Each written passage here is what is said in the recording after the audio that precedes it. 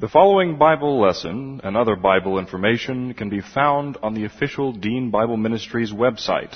That's found at www.deanbible.org. That's www.deanbible.org. Dr. Dean is the pastor of West Houston Bible Church. And now, here's Dr. Dean with the Bible lesson. Trust in the Lord with all your heart and lean not on your own understanding. In all your ways acknowledge Him, and He will direct your paths. They that wait upon the Lord shall renew their strength. They shall mount up with wings as eagles. They shall run and not grow weary. They shall walk and not faint. Fear thou not, for I am with thee. Be not dismayed, for I am thy God. I will strengthen thee, yea, I will help thee. Yea, I will uphold thee with the right hand of my righteousness. Be anxious for nothing, but in everything by prayer and supplication with thanksgiving let your requests be made known unto God, and the peace of God, which surpasses all comprehension, shall defend your hearts and minds in Christ Jesus. Thou wilt keep him in perfect peace, whose mind is stayed on thee, because he trusteth in thee. For the word of God is alive and powerful, sharper than any two-edged sword, piercing even to the dividing asunder the soul and the spirit and the joints from the marrow, and is a discerner of the thoughts and intents of the heart. Before we begin our study of God's Word this morning, let's make sure that we are prepared for worship and fellowship with the Lord, filled with the Holy Spirit, and ready to go forward. To make sure we are, we always take a few moments, silent prayer, so if necessary for you to confess your sins, we can use 1 John 1:9 and recover fellowship and the filling of the Holy Spirit. So let's begin with prayer.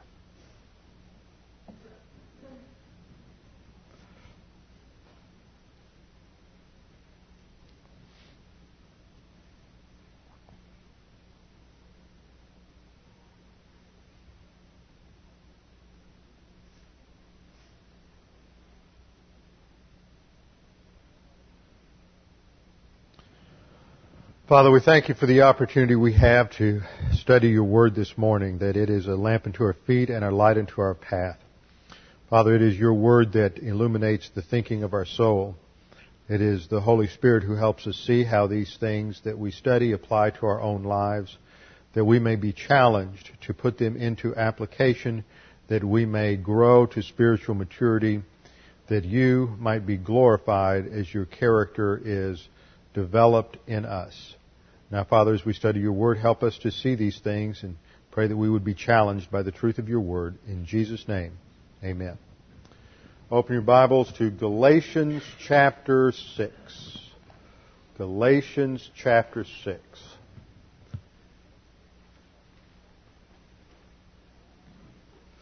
Galatians 6. We got down through the second verse last time. And we are studying a passage that is often chosen as a proof text or as a source for dealing with the whole issue of church discipline. And I don't think this is a passage that has anything at all to do with church discipline. This is a passage, especially if we look at the context, that really focuses on how we as believers are to deal with those in our periphery, those with whom we have relationships, when there are problems that come up that are the result of carnality. The whole concept of having to restore someone who is caught in a sin indicates that there's a person who gets into carnality and someone that we are close to. We know that at the moment of salvation, we're identified with Christ in His death, burial, and resurrection, and we are entered into a permanent, eternal union with Christ, which is exemplified in the top circle, union with Christ. In the bottom circle, we're filled with the Holy Spirit.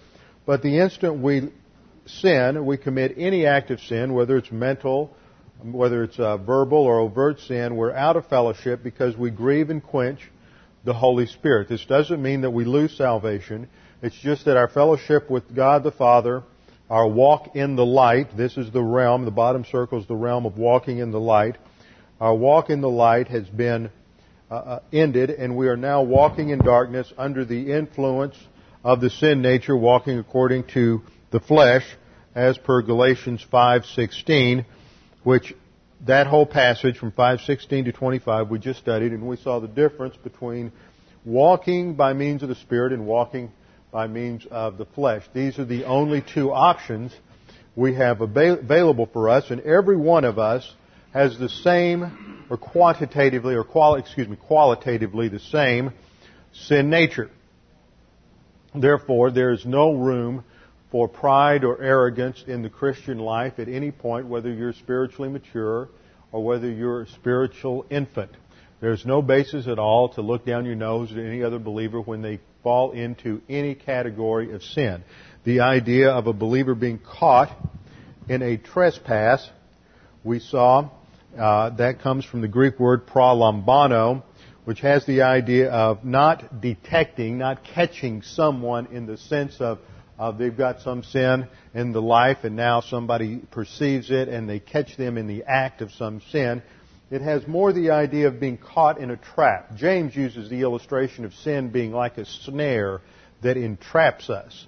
And we are continuously being pulled by our sin nature. The lusts of the flesh, the lust patterns of the soul drive us towards autonomy. That's the basic orientation of our soul because we're fallen creatures.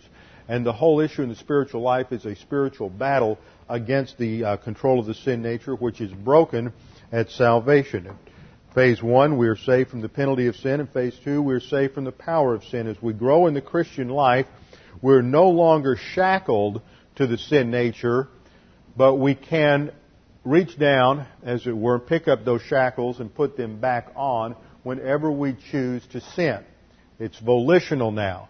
And what we have to do is decide to break that power, and that only comes through applying the Word of God, learning, assimilating, applying doctrine under the filling ministry of God the Holy Spirit. And as we do that, we are delivered experientially from the power of sin. But that is based upon what took place at the cross.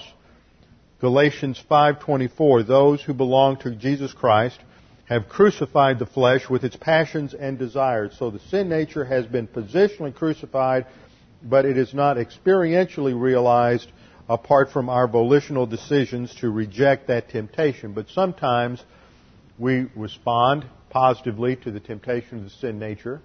I can tell by looking at some of you that is not very frequent.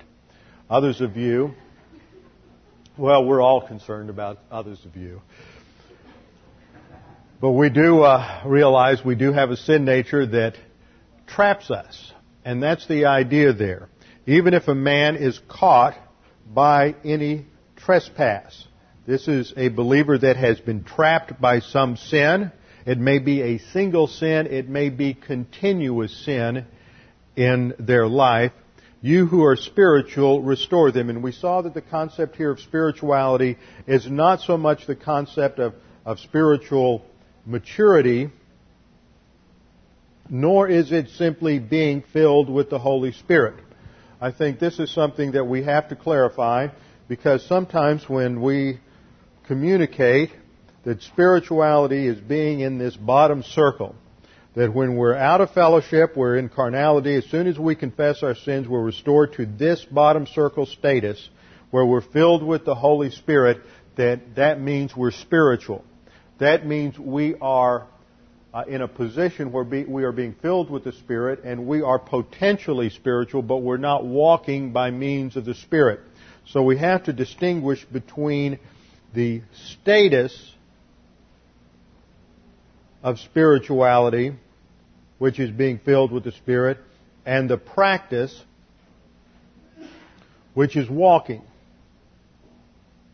Now, the context clearly shows that we're talking about forward momentum in the spiritual life. This may even be an immature or a baby believer or an infant believer, but this is a believer that is spending as much time as possible in fellowship, that is, in the status of spirituality, filled by means of the Spirit, and practicing the doctrine that they're learning so that they are walking by means of the Spirit. And I drew this diagram last time,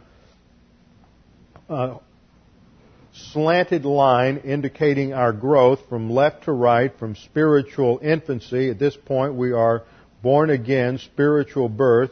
Here we read spiritual maturity, and we have two sides. The top side of this graph is the side of the filling of the Holy Spirit.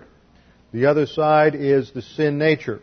Now, as we grow, when we're a new believer, we don't know much doctrine. And remember, spiritual growth is always related to knowledge of doctrine in the soul. One of the problems that I have challenged people on is the assumption that they'll see somebody who has made a profession of faith and they live a certain lifestyle, and they say, well, how can that person be saved and do what they're doing? And the automatic assumption is that if you're saved, and this is a hidden assumption that underlies the thinking of a lot of people. I think it's rather superficial, and it's based upon an idea that's been around Christianity for years that is wrong, and that is that somehow at spiritual birth, at regeneration, the sin nature is somehow less sinful than it was prior to salvation. It's a confusion of having the shackles broken and removing the power. And I think somehow it's just the verbiage that we use to describe it. But there are many people who get the idea that that after salvation, there are just some things you won't do, or you won't do them as much, or you won't enjoy them as much as you did when you were an unbeliever, or you aren't truly saved. And that's a false assumption, because it forgets the fact that, let's use an example here. You have a person down here, we'll just call him Joe Black, and they're in a position, they go through life and they are involved in all kinds of problems. They've got drug abuse, they've got criminality, all kinds of things in their background, not a hint of an understanding of any establishment truth, authority orientation, or anything else in the life. And then 18, 19 years of age, at point X, they hear the gospel and they respond to the gospel. And the person who gives them the gospel not only communicates a little bit about the gospel, but some spiritual life truth, SL, spiritual life truth. So this guy has some doctrine to apply. Over here, we'll say you have a guy, we'll just call him Pete. And Pete, let's say Pete Smith, okay? Now he comes along and he's got the same kind of background, and somebody witnesses to him at this point, and he trusts the Lord. But the person who witnesses to him doesn't give him any spiritual life doctrine whatsoever. All he knows from the Scripture is Acts 16:31, believe on the Lord Jesus Christ and you will be saved. So he has nothing to apply in terms of the spiritual life. Now, just for the sake of illustration, let's say Pete just goes his own way, and because he has no other doctrine, he continues to live just as he did before he was saved, because he doesn't know any better. There's nothing there for him to apply. Therefore, he's going to be living in pure carnality, under the control of the sin nature, without any concept of how to recover or that he's doing anything wrong, because he doesn't have any biblical truth in his soul. No Bible doctrine in the soul. There are no principles in the soul for him to apply, and therefore, because there is no content to apply, there can be no application. Spiritual growth is the result of application of doctrine. Without doctrine, there is no growth. So this person, Joe Black, can grow and have a modicum of spiritual growth simply because he has learned some spiritual life truth. There will be, as a result of that, perhaps, some overt evidence in his life of his profession of faith. But this guy, Pete Smith, has no doctrine to apply, so there will be no evidence, minus E, in his life. So the fact that you have external evidence or don't have external evidence is no indication of whether or not there is actual salvation. Spiritual growth is always the result of application of doctrine. If you don't know any truth, you can't grow. And there are a lot of people, I think, that come to the Lord in this sense, and nobody ever gives them any spiritual life doctrine. No doctrine, no spiritual life truth, no sanctification doctrine, and so there's no growth. Now, back to our illustration. We have this young believer. He doesn't know anything, and so he spends maximum time way out here in carnality. But then as he grows, he's going to Bible class regularly, and he's learning a good bit of doctrine. He begins to apply it. So he's spending more and more time over here in the realm of the filling of the Holy Spirit, in spirituality, walking by means of the Spirit, than in carnality. And he may even get to a point where he is spending 60, 70, 80% of his time over here walking by means of the Holy Spirit and not by means of the sin nature. But he is still classified as a baby believer because he doesn't know very much. Now up here, as you advance, you get up towards spiritual maturity, you're still going to spend maximum amount of time walking by means of the Holy Spirit and a minimum amount of time walking by means of the sin nature. But a mature believer who is out of fellowship and walking according to the sin nature cannot fit the category of being spiritual. Because the category of those who are spiritual is to restore such a one by means of an attitude. We saw that pneuma there, translated spirit, can also mean attitude. And we're to do it in an attitude of gentleness, that is humility, prautes, the same concept that is found back in as a fruit of the Spirit in Galatians 5:23, translated there gentleness as well, but it has to do with humility, which is grace orientation and authority orientation to God. Now this is so important because nobody has any business getting involved in somebody else's life, trying to encourage them to rebound, to get back in fellowship, to go forward in the spiritual life, if they don't have grace orientation in their own soul.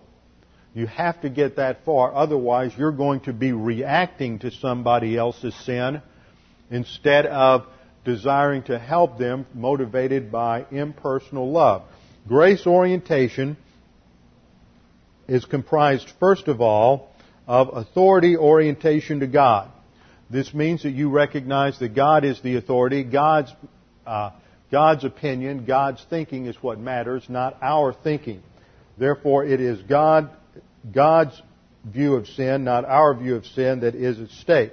That is authority orientation. Secondly, it involves humility. This is a recognition of dependence upon the plan of God and the work of Christ on the cross. In dependence, we know that God does everything for us and we do nothing for ourselves. So the issue when somebody fails in the spiritual life and somebody is involved in carnality and they get out of fellowship, that the issue there is not that we have to straighten them out so that we can gain brownie points or they can gain brownie points or anything like that. And it's a recognition that but for the grace of God, there go I. I'm just as susceptible to that sin as they are. So I have to look at what they're doing from God's viewpoint and not from my viewpoint. Now what do I mean by that? Let's say we get in a position where we're fairly close to somebody and they get involved in some sin that has damaging consequences in our own personal life. Somehow it affects us. Remember when David sinned in his sin of adultery, when he committed adultery with Bathsheba and took her and she became pregnant, then he tried to cover it up with her husband who was out on the battlefield where David should have been, that he called for Uriah, who was one of his top generals, to come back. Well, Uriah came back to the palace to converse with David and have a conference. And, of course, the whole thing was designed as a cover-up because David wanted him to go home, spend the night with Bathsheba, and have intimacy with her so that she could be able to say that the child was his child. But Uriah had too much integrity. Instead of going home, he said, my troops are out in the field. They're suffering hardship out there, sleeping on the ground. I'm not going to go home and sleep in my bed at home and enjoy all of the privileges of being a husband and being at home and all the comforts of home. So I'm going to just stay out here outside the palace grounds and sleep on the ground, just like my men back in the field. Well, of course, that upset David's plans to cover up his sin. And so he sent a private message. Incidentally, he sent it by Uriah, knowing that he had such integrity that he wouldn't open up the message. So he sent the message by Uriah to his major general in the field, who was Joab. And in the message, he told Joab that the next time he attacked the city, that he was supposed to put Uriah right at the forefront of the troops to make sure that in the heat of the battle, there would be a great chance that Uriah would be killed. So David's guilty of conspiracy. He's guilty of murder. He's guilty of covering up his sin. There are all kinds of things that are going on in that. and He hurt all categories of people. He hurt the nation as a result of the divine discipline He went through over the course of His life. There was collateral damage in the lives of hundreds of thousands of people. The entire nation suffered as a result of His particular sin. But when David confesses his sin in Psalm 51, David says that it is against Thee and Thee only have I sinned. Now this is a very important issue for us to realize in personal relationships. When somebody does something that hurts us, somebody does something that either physically hurts us or emotionally hurts us, or somehow they have betrayed us, or maybe they insult us, or they react towards us in some way, we want to take it personally. That you've sinned against me. We don't sin against one another. Sin is a theological category that is, by definition, an abrogation of the absolute character of God. Now, we may do something that offends someone else and that hurts someone else, and it may be necessary at times to apologize and to straighten out that relationship, but that's not what sin is talking about. Sin is against God.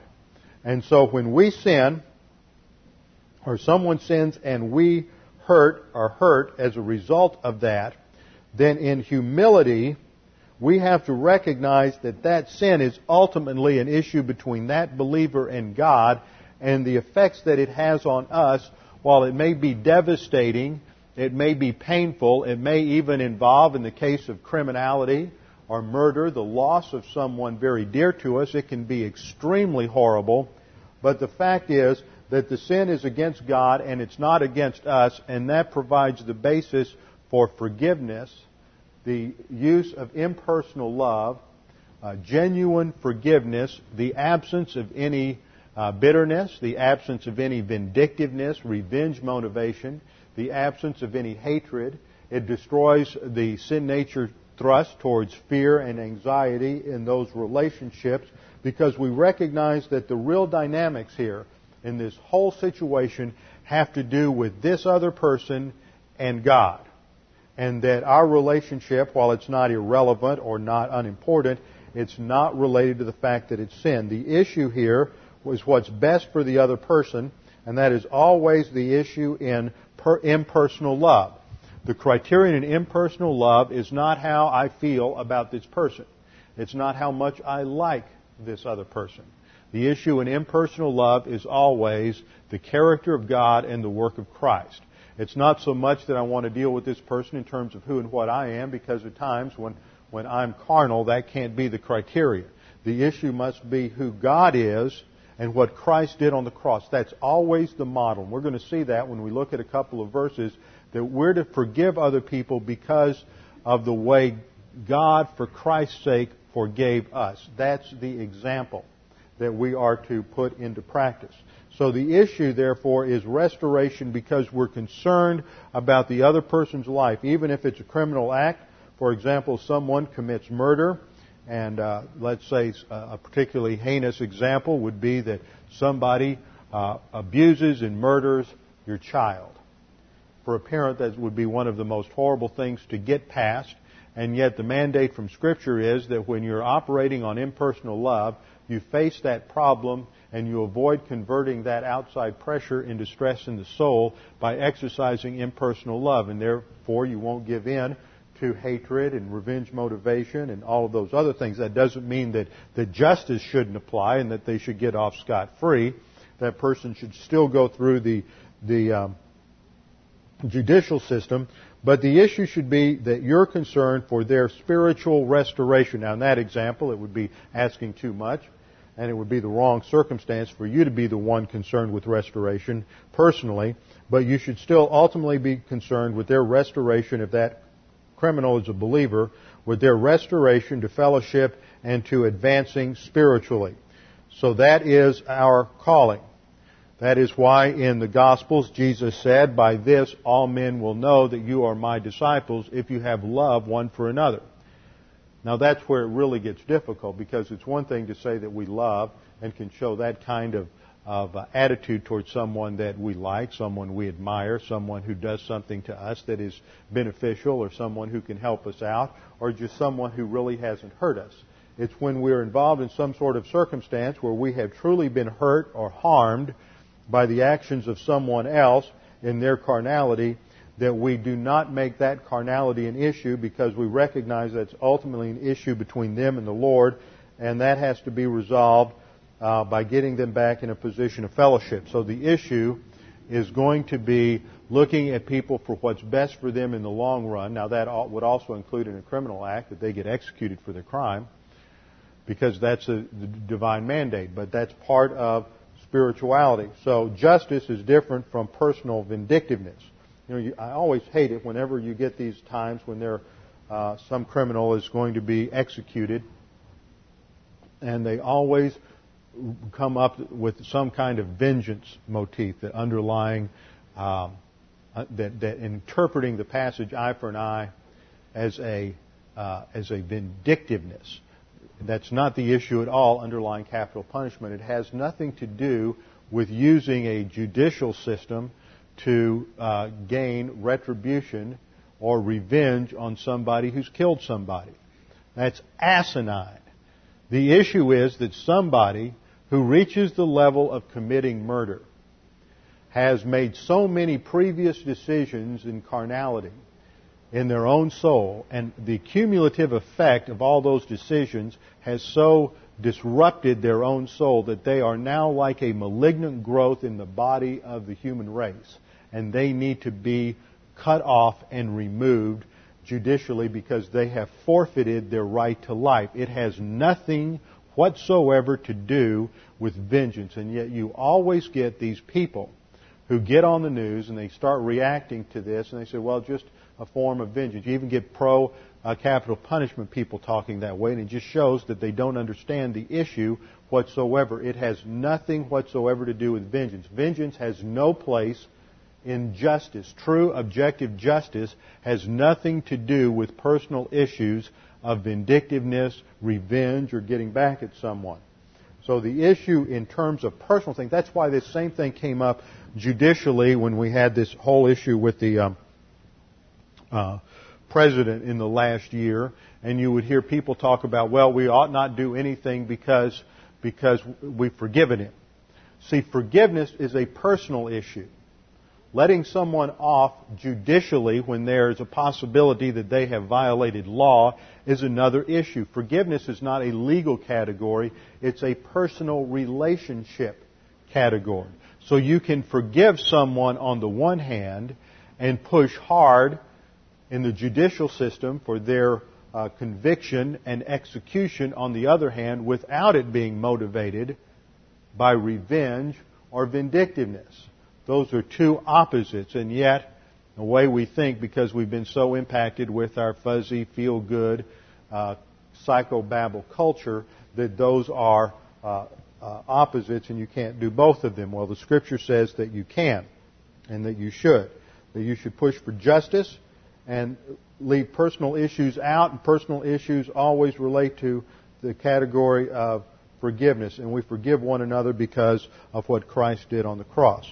So 6:1 talks about the fact that if a man is caught by a sin, by his sin nature, you who are spiritual, those who are walking by means of the Spirit, restore such a one in a spirit of gentleness, and that means pointing them in the right direction, encouraging them to use 1 John 1:9, the grace recovery procedure, and to advance in the spiritual life, but watching out lest you be tempted. Be tempted to what? Be tempted to react to their sin by being arrogant, challenging one another, envying one another in 5:26. It's so easy.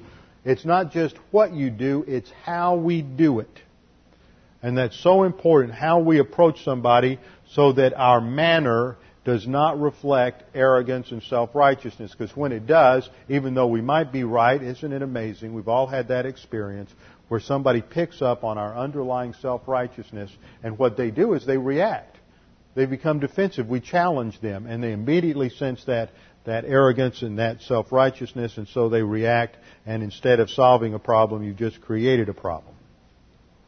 We recognize that that in the realm of relationships there are different spheres of intimacy, and that people have a right to privacy, but the closer you get in a relationship with someone, the more you voluntarily restrict your privacy.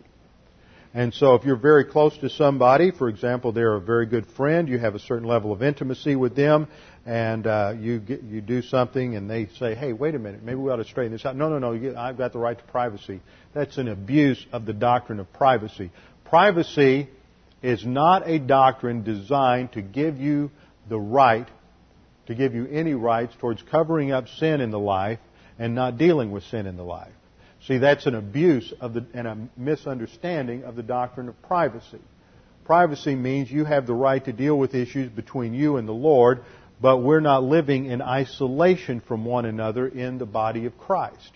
And so we're involved in relationships. We have relationships with spouses, with children, with co-workers, with employees and employers, with other members of the church.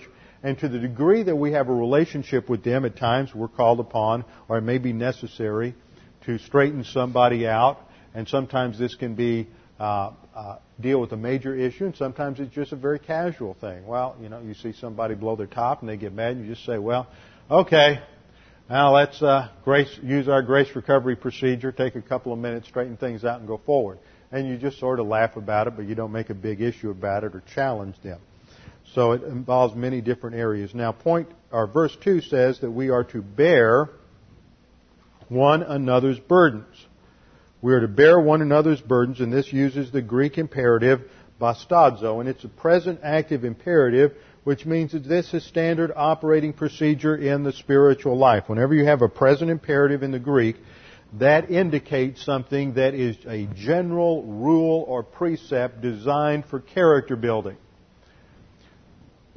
In contrast to that, you also have the aorist imperative, and the aorist imperative is just stressing within the context the priority of the command. So a present tense indicates that this is supposed to be a general principle of the spiritual life, that we are to bastadzo, which means to physically lift, carry. It is used figuratively for the concept of enduring, to put up with weaknesses in other people, to carry something away or to remove it.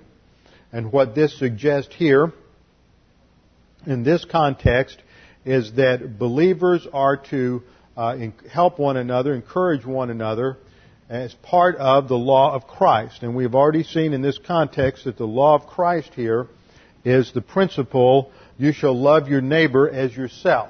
Now, one of the things that we need to realize here is that this principle, you shall love your neighbor as yourself, comes from Leviticus chapter 18, verse 19, Leviticus 19:18.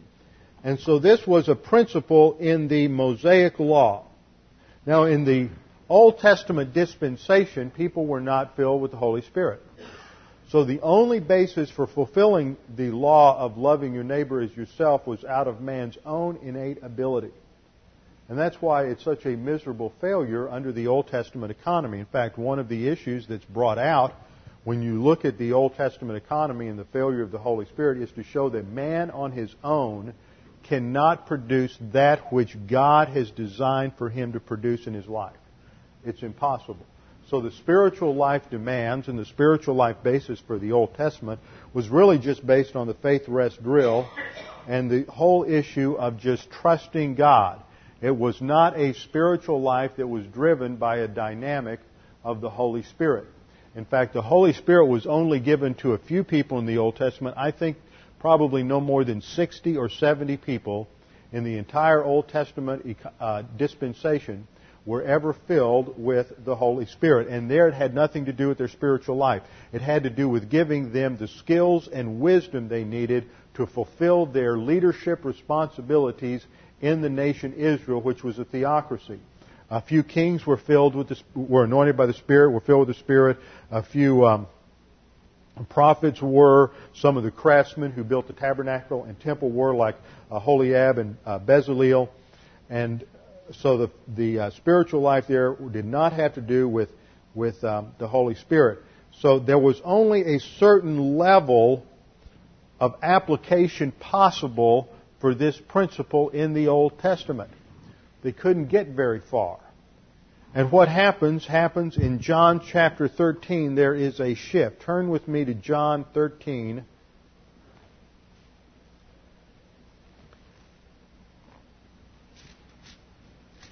And we'll see a remarkable shift that takes place in the plan of God.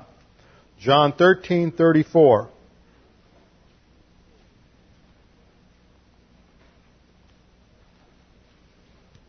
John 13:34, Jesus says, "A new commandment I give to you, that you love one another. Even as I have loved you, that you also love one another. By this all men will know that you are my disciples, if you have love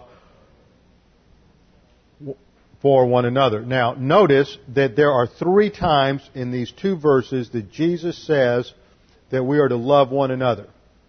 New commandment I give you, that you love one another. That's the first time. Even as I have loved you, that you also love one another. That's the second time. By this all men will know that you are my disciples, if you have love for one another.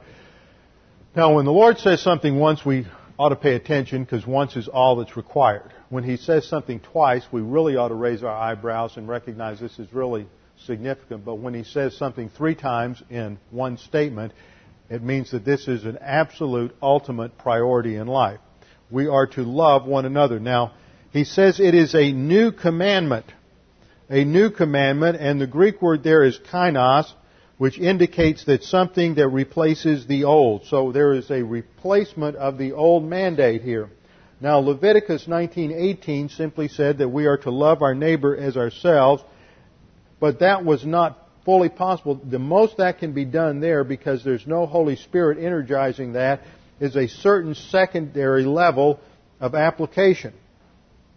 And then in John 13:34, Jesus raises the stakes and says that this is a new commandment. And then we learn from Galatians 5 that this is a production of the Holy Spirit in our lives.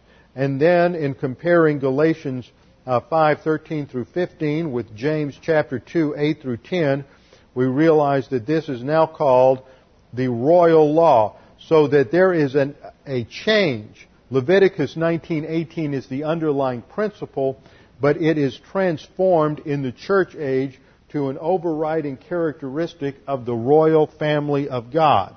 This is a love that is not based on anything of value, anything of attraction, anything of benefit in the object of love. There are many believers, and you'll run into them in life, if you haven't already, that are not very attractive to you. Their personality is very different. Maybe their background, their training, their cultural heritage, whatever it may be, is not something that is very attractive to you. Maybe their personality grates on your personality. You just don't like them. That's not the issue here. The issue here is not what is in them. The issue is Jesus Christ. Notice, the model is even as I have loved you. So how has Christ loved us?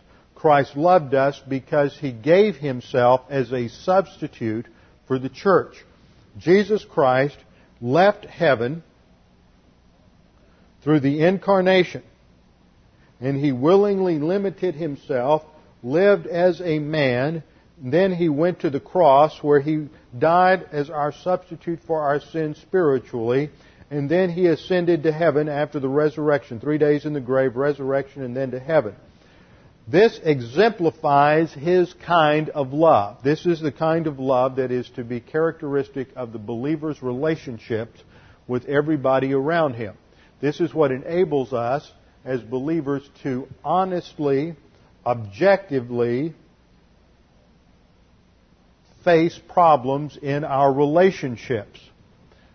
See, a lot of times with unbelievers, they have to either go into some kind of denial. They have to just say, well, that's the way so-and-so is, and they rationalize it away. But they can't really honestly and objectively deal with ugly things that are in a relationship. And that's why often the result is that those relationships are destroyed whenever there's any kind of friction or sin that enters into it, because they can't have the kind of objectivity that the believer has.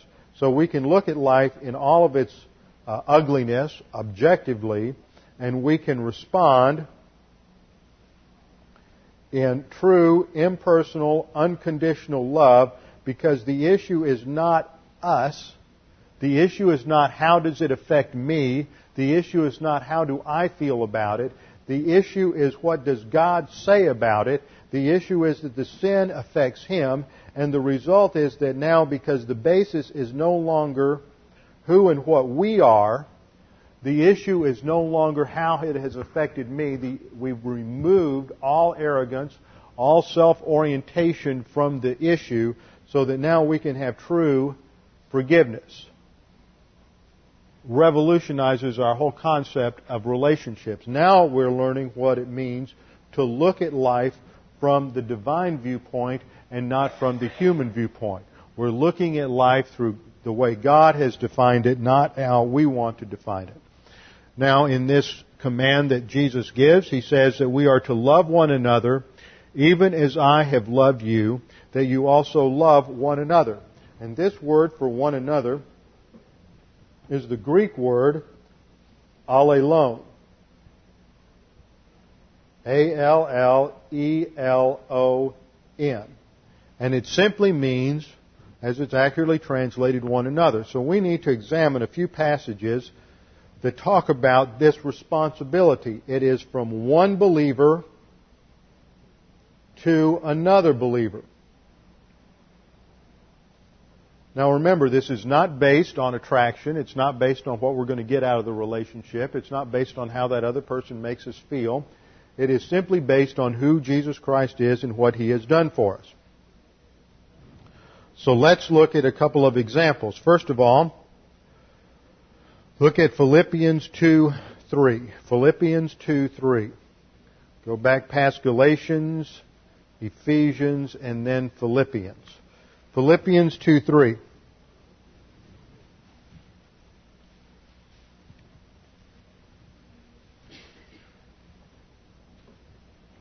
Do nothing from selfishness or empty conceit.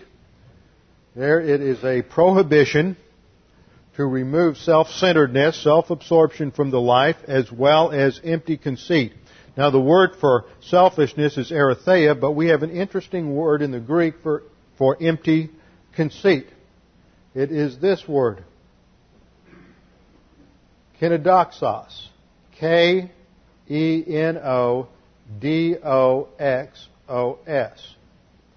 Now, that's a familiar word. We found that back in our passage in Galatians chapter 5:26. Do nothing, let us not become boastful. It's that same word, empty conceit. Let's not think that we have something of value. The value is never in us. The value is always in the Lord. So this concept relates us right back to grace orientation and the absence of arrogance and self-absorption in the life. Do nothing from selfishness or empty conceit, but with humility of mind, let each of you regard one another as more important than himself. So if you don't have self-absorption, then you can relate to other people as important in and of themselves, because they are created in the image and likeness of God. Let each of you regard one another as more important than himself. Do not merely look out for your own personal interests, but also for the interests of others. And here we have a classic definition of love. It is putting focus on other people and the interests of others over our own interests. This is a definition, another way of saying that we are to love our neighbor as ourself. And that's not saying, as modern psychologists have reinterpreted the verse, that you need to have a good self-image and you need to learn to love yourself before you can love others. In fact, you ought to strike the whole concept of self-image from your vocabulary. It has nothing to do with the Scriptures, and it has everything to do with human viewpoint psychology. So, anytime you have a word hyphenated with self, guess what we're talking about? Arrogance and self-absorption. That's all self-image is. Scripture says everybody has an excellent self-image. The issue is not their excellent self-image. The issue is their sinfulness. So we're to look out for the interests of others, and then what's the example? How do we do this? Have this attitude phroneo, that is a objective way of thinking.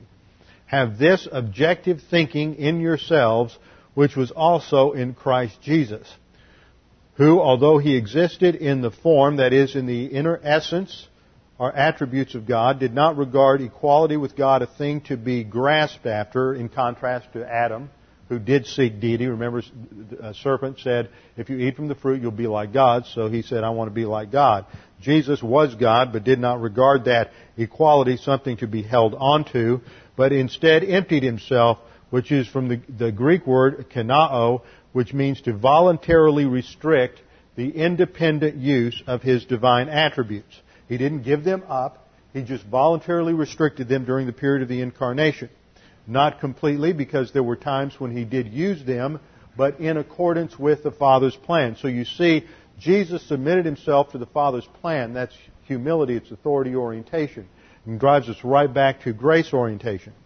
Although he existed in the form of God, did not regard equality with God a thing to be grasped, but emptied himself, taking on the form of a bondservant, and being made in the likeness of men, and being found in appearance as a man, he what? He humbled himself by becoming obedient to the point of death, even death on the cross. So when the Scripture says that we are to love one another even as I have loved you, this tells us how we are to love one another, even to the point of death on the cross. That's how Jesus Christ loved him. So we see this issue that the way to glorification is not making sure we get what is ours when someone does something that hurts us, but doing what is best for them, and the result of that is exaltation. See, Jesus humbled himself by becoming obedient to the point of the cross, and God...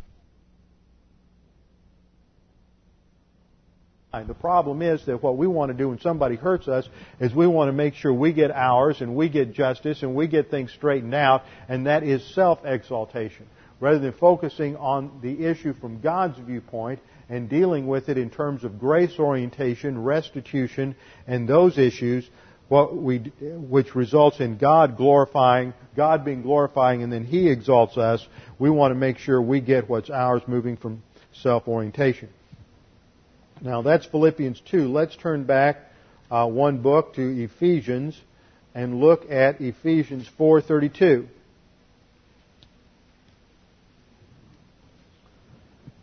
Ephesians 4:32 says, and be kind. Well, first of all, let's look at the context. Verse 30. Do not grieve the Holy Spirit of God. That means that we are not to get in carnality. We are not to sin, because whenever there is any unrighteousness in us, whenever we sin, remember, God is plus R, God is perfect righteousness. So whenever we sin, we fall short of His perfect standard, and that always grieves the Holy Spirit. It violates His perfect righteousness, and so there is a break in our fellowship with the Lord. Do not grieve the Holy Spirit of God, by whom you are sealed for the day of redemption. Let all bitterness and wrath and anger and clamor and slander be put away from you, along with all malice. Now, if we look at this contextually, what Paul is saying is that it is the bitterness, the wrath, the anger, the clamor and slander. This is typical reaction when somebody hurts us. When something happens and someone offends us, someone insults us, someone does something that harms us, where we feel hurt, our reaction from the sin nature is what?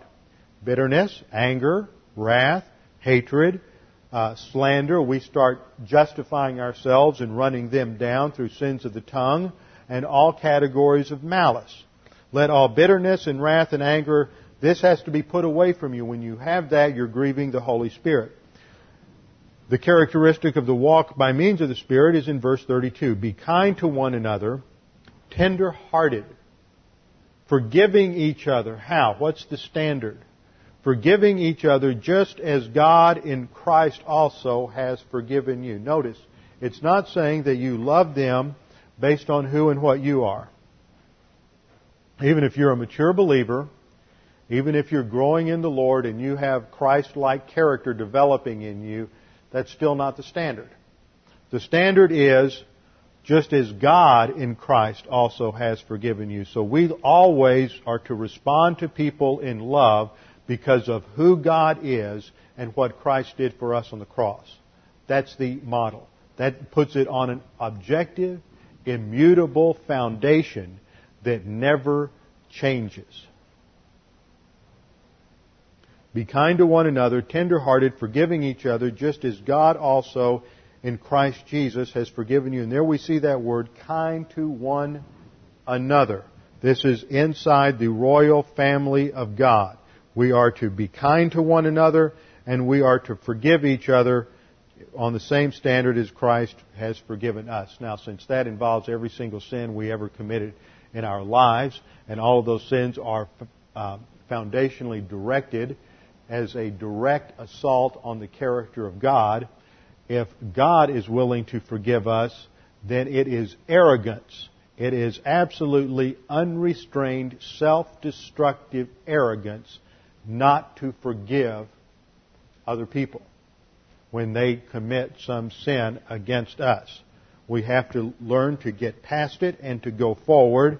That does not mean, however, that in acts of criminality that you should necessarily not let them be punished for criminal actions or things of that nature. But it does mean that we are going to forgive them, we're going to go forward, continue to love them, and not be involved in mental attitude sins of anger, vindictiveness, etc. Now, one other passage I want to look to is Colossians 3:13. So turn back past Philippians to Colossians chapter 3, verse 13. And so as verse 12, pick up the context, verse 12 says, and so as those who have been chosen of God, that is believers, holy and beloved, positionally sanctified, put on a heart that is a mental attitude. Cardia refers to that innermost part of the thinking of the soul, the heart of compassion. So we are to have a mental attitude that compassion is not an emotion. I want to make sure you get that.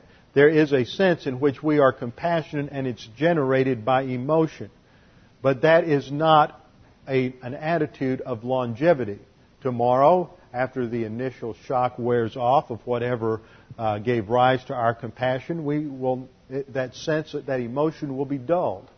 This is a mental attitude that won't be dulled. This is based on grace orientation, care and concern for people, and not just that initial reaction because we realize that something tragic has happened in someone's life.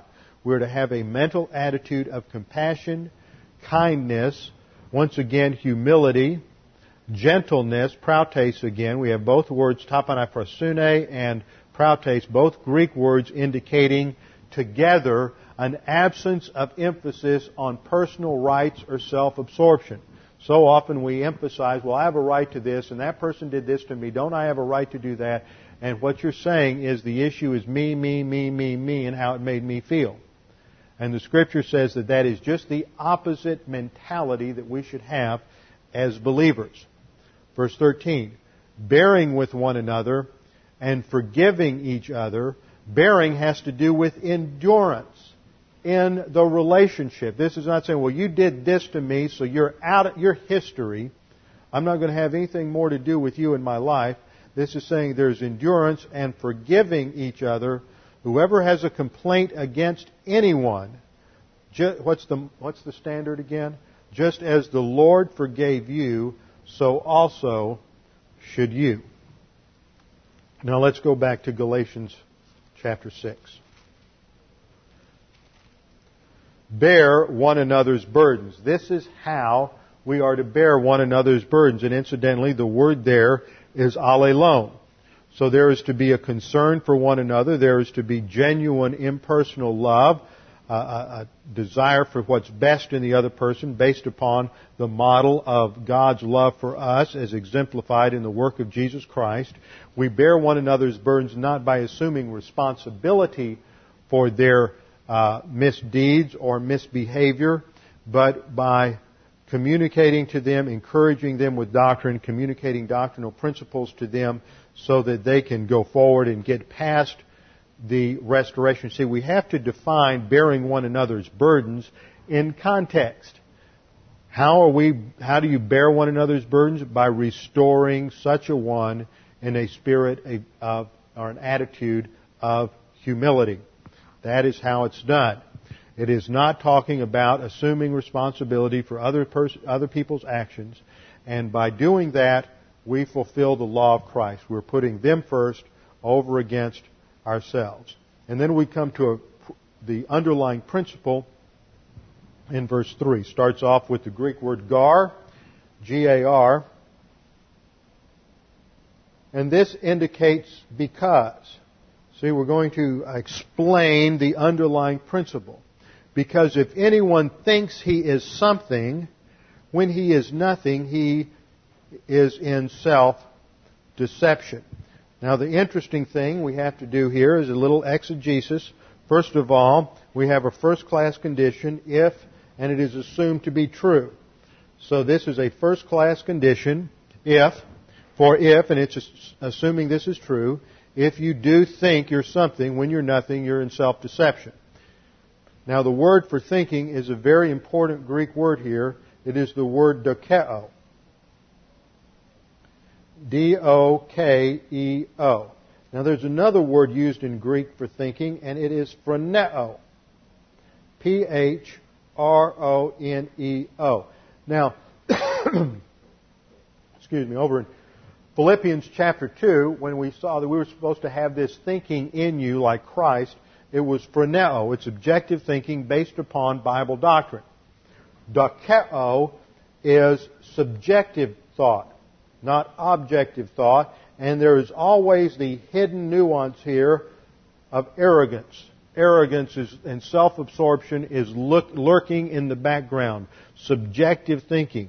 For if anyone is thinking subjectively about himself, and of course when you're thinking subjectively about yourself, you're naturally going to think you're something when you're nothing.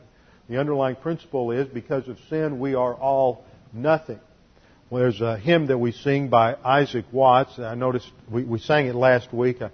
I can't remember the title of it now, but it talks about Christ died for such a, and our hymnal has sterilized the original text of that hymn because modern man doesn't like it. Isaac Watts wrote, "He died for such a worm as I," because he recognized that man is nothing because of sin. Now, the sterilized modern version is that Christ died for such a one as I, and that loses the thrust of the original thought that Isaac Watts had. And I've heard people declaim worm theology. The other breath they take, they start emphasizing self-image and how we all need to have a better self-image, so we can't call ourselves, can't have worm theology. No, the Scripture says that we are nothing. We are not to think that we are something because we are nothing. That is self-deception. So we have self-absorption, where we start thinking about everything in terms of who and what we are. Then we get into self-indulgence, which is the outworking of a self-absorbed mentality. Then we have to justify our actions that we take under self-indulgence, and that's self-justification. And then we go to the next level, which is self-deception. And that's where we are. It is being divorced from reality and looking at everything from a false grid so that we do not accurately understand or interpret the issues in life. For if anyone thinks he is something when he is nothing, he is in self-deception. Verse 4, but let each one, this is the contrast, but let each one examine his own work. And here we have the Greek word, the verb, dokimazo.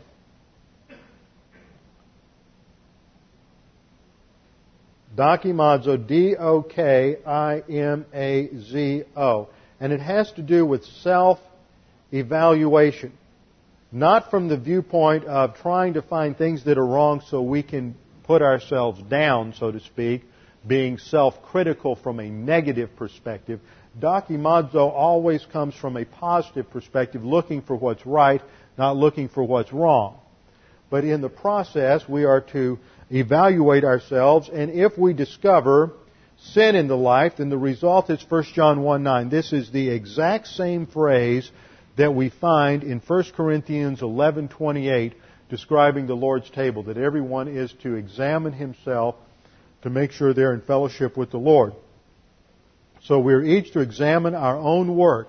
And the context here, of course, I think implies the necessity of rebound if you find that you're out of fellowship. So that moves you from becoming boastful, challenging one another, envying one another, back into the category of walking by means of the Spirit and being spiritual. Let each one examine his own work, and then he will have reason for boasting in regard to himself alone and not in regard to another. And the point here is that the believer is to focus on himself in a positive sense in terms of evaluating your own thoughts, your own actions, your own spiritual life.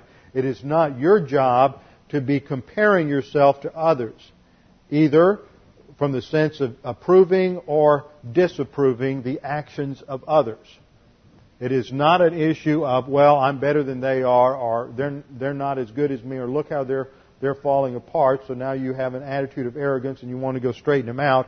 The issue here is that you are to examine your own life, and if there's something of value there, then you can boast about that in terms of the grace of God, but it is not in relationship to what other people are doing. So the focus needs to be on yourself and not getting involved in other people's business. Verse 5, for each one shall bear his own load. This means that each of us have responsibility in our own life towards whatever comes our way. Now, the interesting thing here is we have the phrase bearing our own load, and it sounds like it's the same thing as bearing one another's burdens in verse 2, and I think the King James translated it the same way, but it's a different word. This word here is phortion, phortion, and it has to do with not the heavy crushing load of 6'3". This referred to the lighter pack that a foot soldier would carry, where he had just all of his equipment supplies on. It wasn't an overweighing or crushing burden. And this is the same word Jesus uses to describe the burden that He gives us, the responsibility that He gives us. Matthew 11:28 through 30. Come to me, all you who are weary and heavy laden, and I will give you rest. See, that's the burden of sin and our guilt and punishment. Take my yoke upon you and learn from me, for I am gentle and humble in heart, and you shall find rest for your souls. For my yoke is easy and my load is light. So it is a recognition here, bear your own load, which is the load that the Lord gives us, which is based upon grace. He has done everything for us. He has taken the heavy load away, and He has given us the responsibility to live the Christian life based upon grace orientation. Now, in terms of conclusion, when it comes to having to restore someone, we need to always remember the principle in Matthew 7:3 through 5. Jesus says, and why do you look at the speck that is in your brother's eye? In other words, you look at something in somebody else's life and it's really small, it's not that important, and you do not notice the log, in other words, the major problem in your whole own life. Through self-absorption, we ignore what's going on in our own life, our own carnality, our own problems, and we put our focus on other people and try to straighten out their problems, which are really nothing compared to our own. Matthew 7:4, or how can you say to your brother, let me take the speck out of your eye, and behold, the log is in your own eye? You hypocrite, first take the log out of your own eye, and then you will see clearly to take the speck out of your brother's eye. How do you take the log out of your own eye?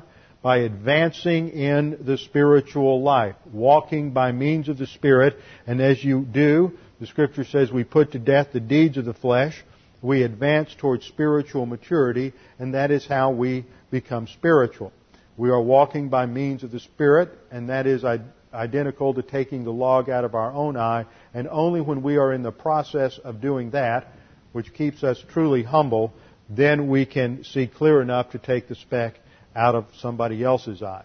So the issue is always on the character of God and what Jesus Christ had done for us, and on grace orientation and the complete absence of arrogance. Arrogance destroys all relationships. With our heads bowed and our eyes closed. Father, we do thank you for your word, for the clarity of it. It helps us to understand how we are to deal with with those in our periphery, those we love, those who are our friends, those who are our acquaintances, those we have to work with, so that we can overcome the people tests that come our way. As people fail us, as people disappoint us, as people hurt us, as people react to us, Father, we are always told to love them, that steady, stable, immutable love as exemplified by you in sending your Son, Jesus Christ, to die on the cross for our sins. That is our model. When we have that as our model, then we can overcome any people testing in life.